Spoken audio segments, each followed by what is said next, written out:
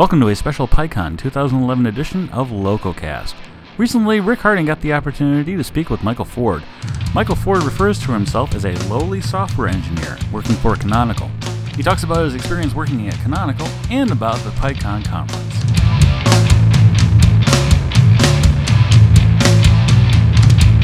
All right, so I'm Rick Harding here on location on PyCon 2011. I'm sitting here with Michael Ford from Canonical. What's your title out there these days? I guess I'm just a lowly software engineer. A lowly software engineer. Oh, I find that hard to believe. I think it says that on my official title, lowly software engineer. Oh, that's awesome. Well, that means that you get to write code. That's good. That's right, yeah. I wouldn't be doing anything else. That's awesome. So what are you doing with them these days? I'm working on the ISD team, which I think stands for Infrastructure Services Development. Uh-huh. So this particular team, we look after a whole bunch of projects, and the particular team I'm on look after a couple of Django projects. One of those is the single sign-on. So whenever you sign into canonical.com or launchpad.net or ubuntu.com, there's a single identity that you have, and there's an open ID behind that, and that's the same identity you have on all of those websites. So that's interesting. That's a Django service that you guys have then that supplies the open ID support. Yep, and also the payment gateway processor, which for things like the Software Center and Ubuntu One is switching over to using us shortly. Oh, that's very cool. So actually the ability to take money off people, which is great. So I'm one of the few people in the company whose main focus is on enhancing our ability to take money off people. Money's good. So I know you were playing around with the Hudson stuff over there. I hear that there's a lot of unit testing that goes on, and I know that there's been a lot of work to kind of get a continuous integration process over there. Were you working with some of the getting things bootstrapped into Hudson and stuff over there? Yeah, we've done that in our team. I think a lot of the teams we like to share information about how we do things, but all the teams have their own focus on how they do their testing, how they do things like continuous integration, and yeah, we've been particularly working at that. We spent a week before I came to PyCon getting everything up on Jenkins.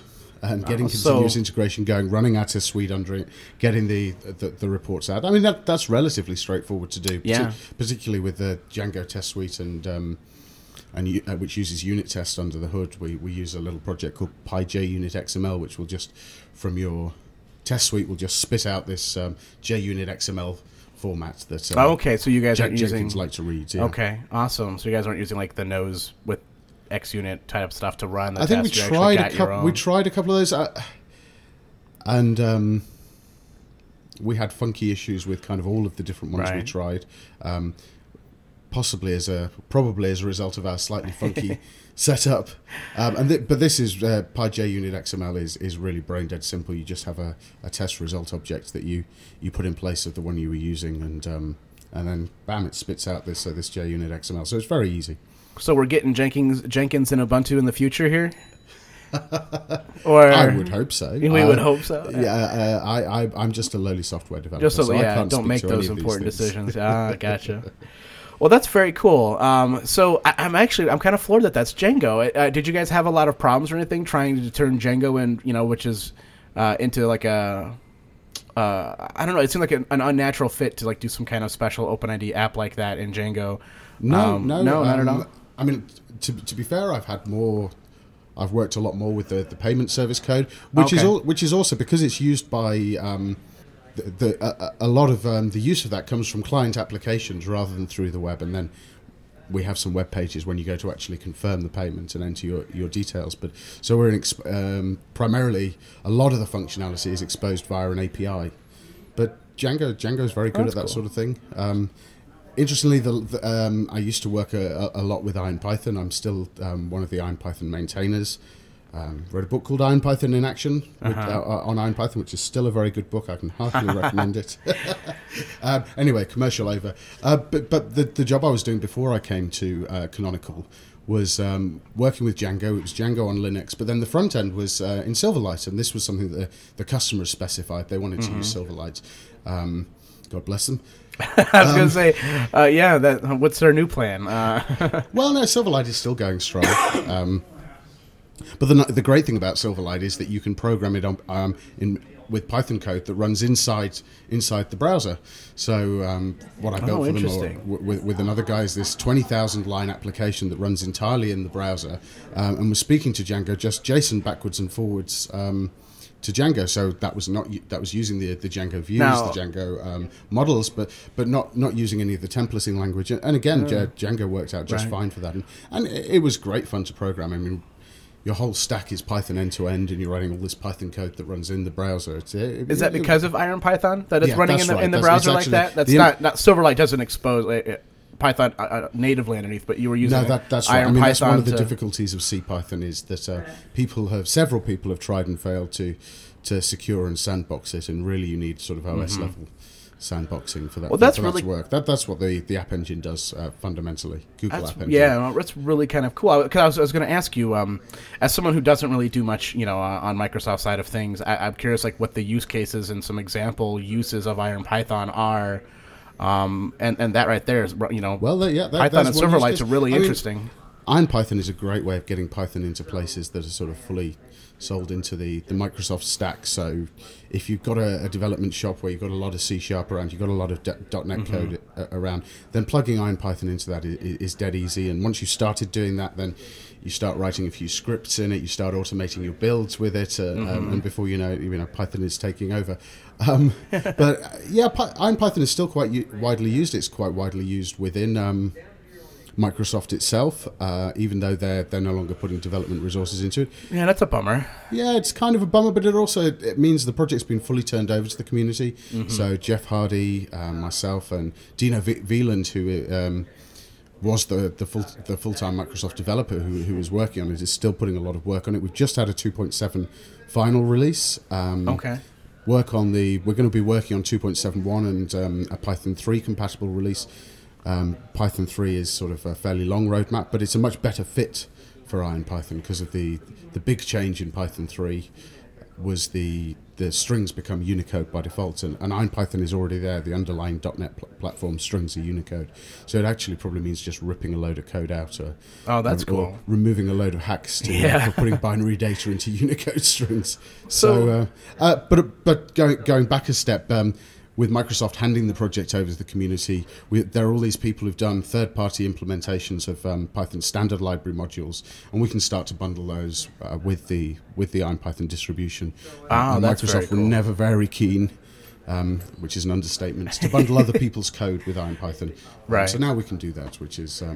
well, that's awesome. That's one of the great things I love about Python is the standard library. It's amazing how much free code you get. Free tools just by saying I'm using Python right out of the box. Batteries included. Exactly. So that's kind of cool. I know I've seen people use. I'm sorry, I'm blanking on the Java implementation of Python now. Jython have used that because they're Python developers, but there's some great Java library that they use, and so they'll actually run it on Linux. Can you run IronPython on Linux? Could it be like a Mono replacement almost, where one of the ideas is Mono is you can take your Mono code and go take it over to Windows and run your app and run it on Linux as well, or run it on other OSs? This is another advantage of IronPython having been forked out to the community, is that pretty much every release of IronPython would break something in Mono previously. And so now we're getting set up to run continuous integration on Mono, so we're doing much more testing on Mono. Novella are taking IronPython under their wing from that point of view. They're going to be shipping both IronPython and Ruby recent builds with versions of Mono. So yeah, if you install Mono, certainly from the Novell direct from the Novell distributions, you'll get IronPython and IronRuby, and it'll be tested and it'll work there.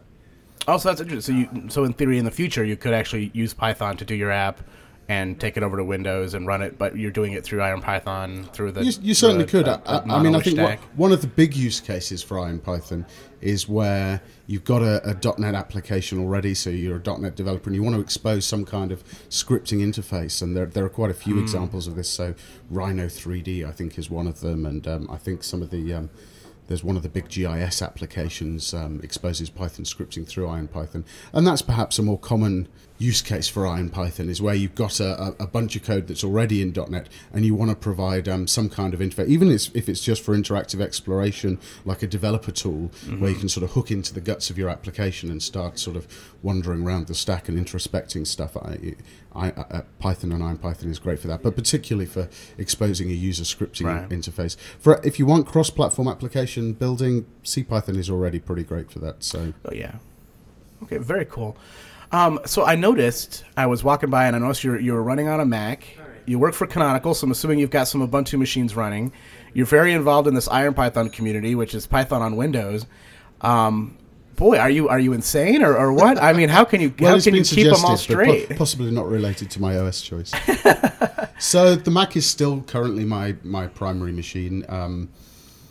But for my day job, I do all my development in Ubuntu, and I hadn't used Ubuntu a great deal before coming to Canonical, and it's it's been one of those things I'd always meant to try it out, but got to have a reason. You've got to have a reason to do these things, and I'm really enjoying working with Ubuntu. Very pleasantly surprised by it. Really liking it. I always say that I spent some time on the Mac, but as when it comes to development, nothing compares to Linux. Just having apt-get, the packages, all the packaging system, and all the tools, and all the dev libraries, and all the stuff. It just seems for the hardcore dependencies, having them in apt-get away is fantastic. For Python packages, I kind of like to work with bleeding edge, so relying on what's in available to apt-get for Python libraries is not always such a wonderful world to be in. But certainly for getting for building the your C dependencies and the other system packages that you're depending on. That's a great experience. Yeah, one of my examples is I just ran into, I saw someone having problems trying to install the PIL, the Python imaging library on a Mac. Oh yeah. And it's I can't help but go. That could be great fun. Yes, I've done that a few times. And I just go, on my Linux machine, I apt-get install python-dev, I apt-get install, I think there's one other dev library I need, and then I pip install PIL, and it builds, and everything's magically delicious. Those are the kind of examples that I have where we're as a Linux user, I feel that's a nicer experience. Yeah. Well, that's very kind of cool. So do you use a Windows much anymore? If you use Windows 7? I tend to use Windows I've been using Windows 7 for a while. It's fine. I don't hate Windows. I switched over to using the Mac about 3 or 4 years ago maybe, and for a long time was developing on Windows but using Mac, developing on Windows for my day job and using a Mac for everything else. Very split personality. Now I'm developing on Ubuntu for my day job and using a Mac for everything else. Do you tend to do it in a virtual machine? Do you have a machine dedicated for it? Yeah, I'm using VMware Fusion, which is sort of one of the common ones that people use. And that works great. And it's great because I can run functional tests inside my VM, which are taken over the mouse, so I can't do anything else with the VM, but I can still be using the rest of the computer. So even if or perhaps when I switch over to Ubuntu as my primary OS, developing inside a VM, there are all sorts of advantages to it. There's been a lot of talk at this PyCon, a tool called Vagrant, which I think is a Ruby tool, which allows you to manage VirtualBox VMs using VirtualBox. And one of the things I use Windows for still is for compatibility testing. And I'm using a tool called Tox, which is a Python tool that when you're developing libraries, it'll run all of your tests with several versions of Python, including things like PyPy and Jython, and it'll run your Sphinx doc tests, so it'll check that your Sphinx documentation builds correctly, it'll check that all your doc tests pass, and then it'll aggregate all of the results and say, well, I ran tests on all these versions of Python, these ones failed, these one passed, or everything passed, and you're good. So what I'd really like to be able to do is automate spinning up a Windows VM, running my tests in that, and then feeding the results back. So I as well as doing cross-Python version testing or implementation testing from a single command, I can also spin up a couple of different OSs and run the tests. And Tox is by a guy called Holger Krekel, who also wrote Py.test. He's written a lot of amazing tools, and he's also written one called ExecNet, which is all about communicating via SSH with other machines and running tests remotely and getting the results back. So I think the combination of Tox, Vagrant, ExecNet, it could be something very interesting there. Yeah, there was for those of you guys checking in, there was a great talk on Tox here at PyCon. That was by Kim Mullen, I think. Yeah, the videos are up, so definitely check that. I know it's on my list. I didn't see the talk, but it's on my list because obviously with Python 3 heading out, there's a lot of posting going on about trying to figure out how to how to take your libraries and maintain both versions, 2.6, 3, and 9. It seems like a great tool to kind of help with that. For library developers, it's a very common problem, and up until now, we've all been kind of building custom scripts that'll run on side-by-side installations. The nice thing about Tox is it does everything. It creates a virtual env, it runs all your tests, you specify the dependencies, so it installs the dependencies into a little isolated virtual env environment, so it's all completely separated from your development environment. It's a lovely little tool, very useful. And it's another reason why, if you guys are not using virtual env, you are, I don't know, I still say you're doing Python wrong if you're not using a virtual env. It is that amazing when you start doing some of this stuff.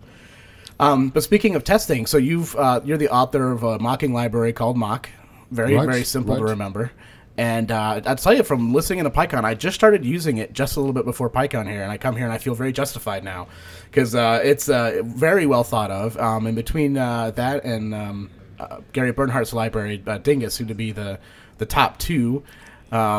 Dingus is fantastic. It was a fork of an early version of Mock, so it has a good heritage. Oh, I didn't know that. There you go. A very early fork, before you could even easy install Mock, I think. But yeah, you gave a great talk. Well, I mean, you gave kind of a beginner talk here about Mock, but I thought there was a great line in there where you mentioned that if writing your tests are becoming painful by mocking things out, you're doing it wrong. Right. One of the things I talked about is not to over Mock. So Mock is this little. It's a module you can pip install Mock, easy install Mock, or download it off PyPI. And it provides a core class, which is a Mock object, which you can do pretty much anything to, but it records what you've done to it, and you can configure it to say, well, it should return this value, or this attribute, this method, when you call it, should return this value, and so on. So you can use this to sort of mock out parts of your APIs when you're testing. So if there are parts you don't want in your system under test, well, we don't want it calling this code because that's going to hit the database or the network, or this is going to be really hard to configure. So we'll just replace those with mocks for this test. Right. And ideally, of course, for unit tests, you should test as much as possible in isolation. So you're just testing the particular code path you're interested in, and the danger can be that when you look at your unit tests and you start looking at units of implementation, and you start thinking, right, well, I need to mock this out and this out, and what you can end up with is with your tests very tightly coupled to the implementation details of your code, and you find that your tests start looking like a more verbose and harder to read duplicate of the system, the code for the system under test, and then of course whenever some implementation detail changes, you find, even if the behavior of your code hasn't changed, you perhaps swap the order of two arguments of some private API, and your test break. Yeah, and so I talk about testing to units of behavior rather than units of implementation. And the rule of thumb I suggested is where mocking is making your tests easier to write, where it's making them shorter, where it's making them easier to understand,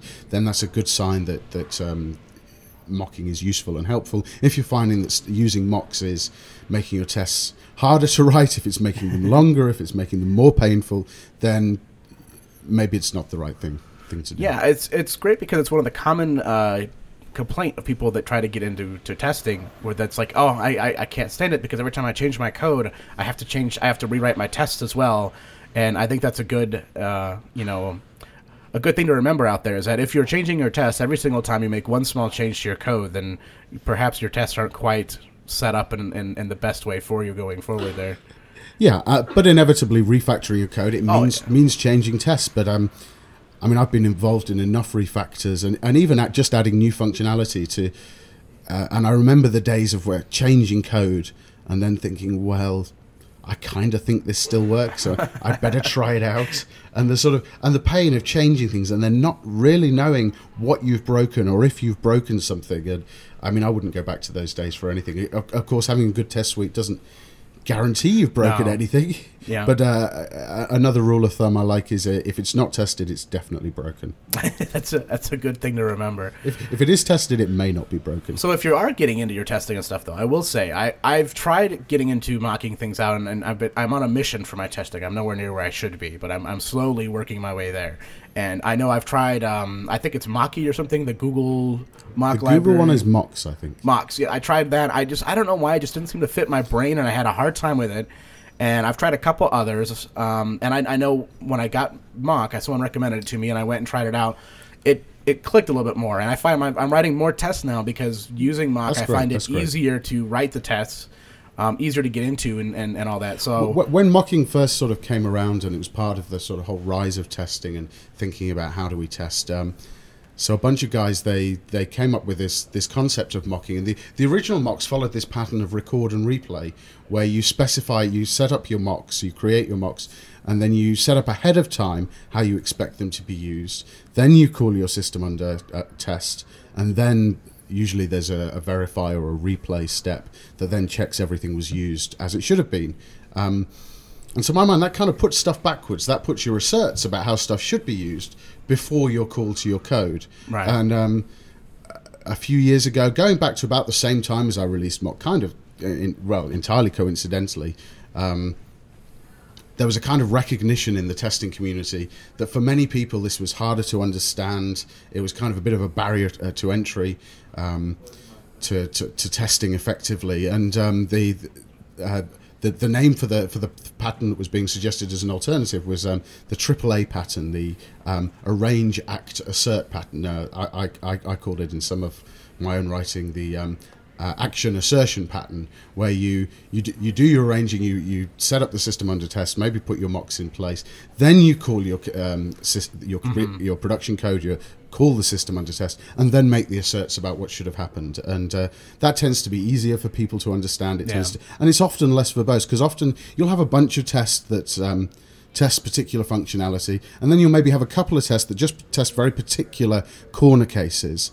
And so for those, you may be mocking out a bunch of stuff, but you don't really care about how that stuff is used because it's just this one particular detail you're interested in. So if you're using mocks that require you to configure every use, then the kind of what am I actually asserting in this particular test case kind of gets lost amidst the noise. So having these mocks that are, I think if you go back to the statically typed terminology that these guys who we're thinking particularly around the Java language of the different types of mock use cases. So they talk about mocks and stubs and fakes and spies.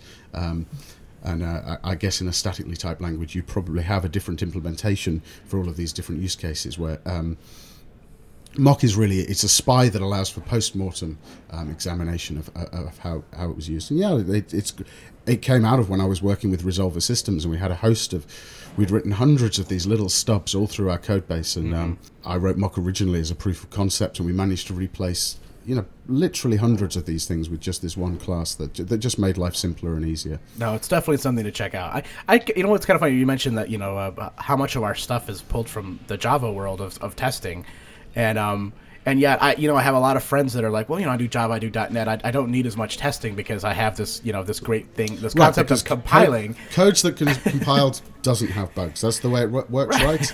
Right. I mean, C libraries, there are no bugs there, right? And yeah, C++, nobody's ever found a bug in C++ code. So much of our stuff, though, comes from like the Java, the first implementation coming across as a re-implementation of the way it was in Java. And yet, the attitude over there, I want to, obviously, blanket statements and all that, but it is kind of funny how much of Java API-ish stuff come across. And I think these days a lot of the thinking about testing and I mean, there's a lot's happened in the Ruby world, and and Python as well. And it's interesting because Resolver Systems, so that was a company I was doing Iron Python development with I was with them for nearly 5 years, I think. And they decided on writing a .NET application, but the guy, Giles Thomas, who was the CEO and CTO, the boss, was a big fan of test-driven developments, mainly having done it with Java before, I think.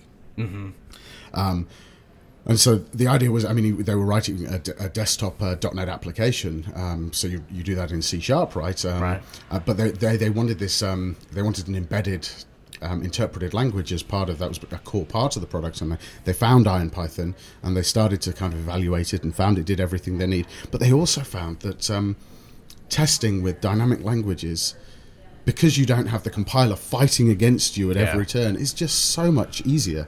And I think that's why in particularly in very recent years that it's been, I mean, the Smalltalk community has always been very big into testing, but the Python and the Ruby community, where where a lot of the sort of exciting action has been in the last few years, that there's been a lot of thinking in those communities, and really the Ruby community is ahead of us in the Python community in terms of tools. Yeah, I know when Rails came out, that was a really big thing. I was peeking at Rails coming from the PHP world, and the fact that when you installed you constructed your Rails app right out of the box, there was tools that ran tests. There was a place to put tests. There were example tests. Was kind of new to me coming from the PHP world, where here's this framework that basically threw tests upon you right out of the box, and I was like, that's kind of interesting. And now you're getting that. You get that now with a lot of the Python frameworks as well. Right. Django has a lot of good support for testing. Yeah. That's getting better in Django 1.3 as well, where Unit Test 2 has been integrated into Django. With Unit Test 2 is a backport of the standard library. Unit Test module has had a lot of really good stuff done to it in Python 2.7 and Python 3.2, which I've been quite heavily involved with. And the Unit Test 2 package is a backport of all those interesting new features, and a lot of them very, very, can really help improve your tests. Cleanup functions is one I'm particularly a fan of, but there's a whole bunch of stuff in there, and that's now available by default to Django users in version 1.3. I know they did Django did a lot of what seemed like good work speeding up the test suite and things as well. I remember I follow a few Django developers on Twitter, and I remember seeing a lot of posts where they were actually digging in and trying to find where the slow bits were and bootstrapping the tests and stuff. So and that's again something. It was interesting in my talk in Mock. I talked about not over-mocking and not overdoing the isolation, immediately followed by Gary Bernhardt, who we mentioned earlier as the author of Dingus, and his talk was about unit testing, what it really means to unit test, and how your unit test suite, really you should be able to run it in a few seconds, and even if you've got hundreds and maybe even thousands of tests, that's still possible, and one of the ways to achieve it is to test things really in isolation, and to... and the Django style testing where you fetch things through the client, and you're not just exercising perhaps the little bit of code that you want to test, but you're actually exercising the whole stack, the URL routing, when really the bit of code you want to test is maybe just the view. And I'm a big believer in having integration tests and functional tests where you do exercise the whole stack of your code, but that is different from unit testing, and certainly for unit testing, it's very possible to make your whole test suite run very fast, but it's something you have to think about. When you get to the point where your whole test suite is taking 2 hours, and that's Django's fault. Their damn test client and database support is so damn slow, and it's like, well, actually, just to test these 4 lines of code, what you're actually running is probably like 10,000 lines of code, So we have to look at our testing. If we want fast tests, we have to look at our testing practices too. And I guess Gary's talk will be available as one of the PyCon videos. So definitely one worth watching, and as a balance to some of the things that I said. No, it was great. I saw a talk from him down in CodeMash. It was a similar long lines of basically, rather than typing save in Vim, he had a keyboard shortcut that would save the file and then run the unit test for that file right off the bat and put a little green bar in your Vim window. And it made a lot of sense to me. Coming from the Pylon side of the world, we use WebTest to do, full WSGI stack testing. And that's what I had been doing for things. And I realized, it took 4 seconds, but it was enough that I didn't run it all the time.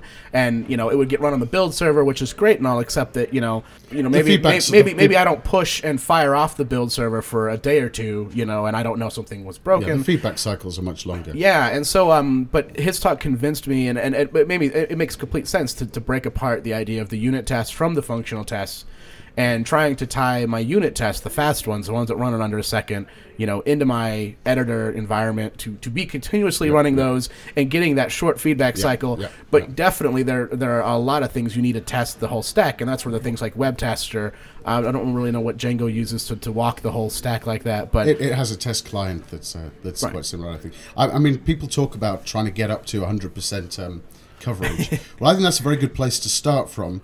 I think ideally you want to be kind of around at least 250% coverage, where you have functional tests that cover all of your functionality. Yeah. So all of your features, your user-facing features, they're all tested through functionally, preferably using something like Selenium, where you're really doing through the browser testing, and then 100% coverage at the unit test level, and then a bunch of integration tests. The thing that unit tests don't do is they don't test how things are wired together, how bits are wired together. So you need integration tests that aren't necessarily driving the whole browser stack, but that are just testing that everything integrates in the way it should do. So about 250% coverage. That's about the minimum you should be looking for. There you go.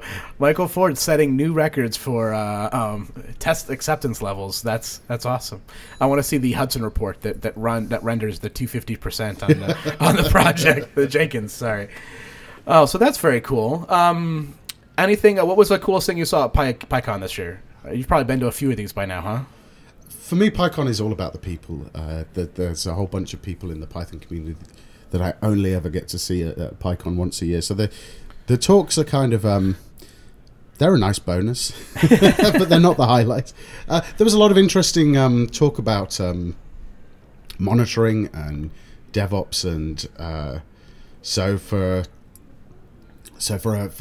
developers, testing is very important, and for people who are deploying, monitoring is kind of the corollary. How do you know it's working? How do you know it's working effectively? How do you know which bits are working? So there was a very good talk on continuous deployment by Lawrence van Houtven, and what was I particularly liked the way he put the focus on not just continuous deployment, but that's alongside continuous integration and good testing practices. And well, you just can't do continuous deployment unless you know that. Like you're saying, just because you have tests doesn't mean it actually didn't break anything. If you're going to go that far, you really have to know that the tests really work the heck out of the code. And he was talking about going from trunk to deployment in 10 minutes. But what the workflow that goes alongside that is you do interesting new work in a branch. You're running your tests on that, but the point at which you merge. From the branch, the work is complete, you merge onto trunk, and that's going to be on a staged out to production, maybe trying it on 10% of your servers first, you've got your monitoring in place, and there were some interesting monitoring tools being discussed. I think it was the Dropbox guys talked about some of the monitoring tools they use. I forget the name, but there's certainly a lot of interesting stuff. That's again something we've been looking at in my team. How can we get better monitoring? How can we... Well, it's really interesting because when you go to the continuous deployment route, you push the code out, but then you have to watch it to know, because like you said, maybe your test didn't catch something broke. And the discussion I think was really interesting was like that was how do you know if you broke it or not? If 6% of your web requests are dying, what is the norm? Is that above the norm or below the norm? Or look at things like new signups or people who get partway through the process, and being able to track these kind of things. Right. Even not necessarily that we broke something, but we rolled out this new feature, we rolled out this change to the user interface, the user experience, and actually suddenly, on the 10% of our traffic that's using this new feature, we're actually seeing 25% less people complete the sign-up process. Right. So this, it's maybe not exactly broken, but let's not roll this thing out into production all the way. This was a bad plan. No, that's definitely some interesting things going on there. So that's cool. The sprints, what are you sprinting on down here? I've been working on Core Python. I've helped we've got a lot of new folk who've been helping us increase our test coverage. We're limping towards 100%. Some of our standard library code, that's for sure. So helping review patches and commit those, get a few long-standing things. We've only recently got 3.2 out of the door, and whilst we were in the sort of feature freeze for 3.2, there was a bunch of stuff on unit tests that I couldn't work on, so got some tickets there to get out of the way. And what I really want to get done, but haven't put much time into yet, is getting... again, there were a lot of really good new features in unit test in Python 3.2. Right. That weren't in 2.7, and I'd like to get unit test 2 up to date with the new features, up to date with Python 3.2, so people can start using the and if you guys aren't on 3.2, unit test 2 is still a package on PyPy, right, that they can install. Right, for Python 3, yeah, that's right. For those of you guys still on 2.6, I mean, how far back can you go with it? Unit test 2 is compatible with 2.4.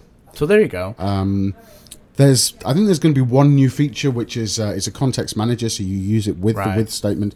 This is... I think it's assert warns. So testing warnings has always been quite difficult because you need to very tightly control what because warnings are done at the sort of Python interpreter level. It decides what warnings should actually be emitted. So you need to run the code with a particular environment in place, and then you need to capture those warnings. And so it's a little fiddly. So there's a little helper context manager. So that's you're still going to be able to use unit test 2 in Python 2.4, but to use that particular feature, you're probably going to need to actually be on 2.5.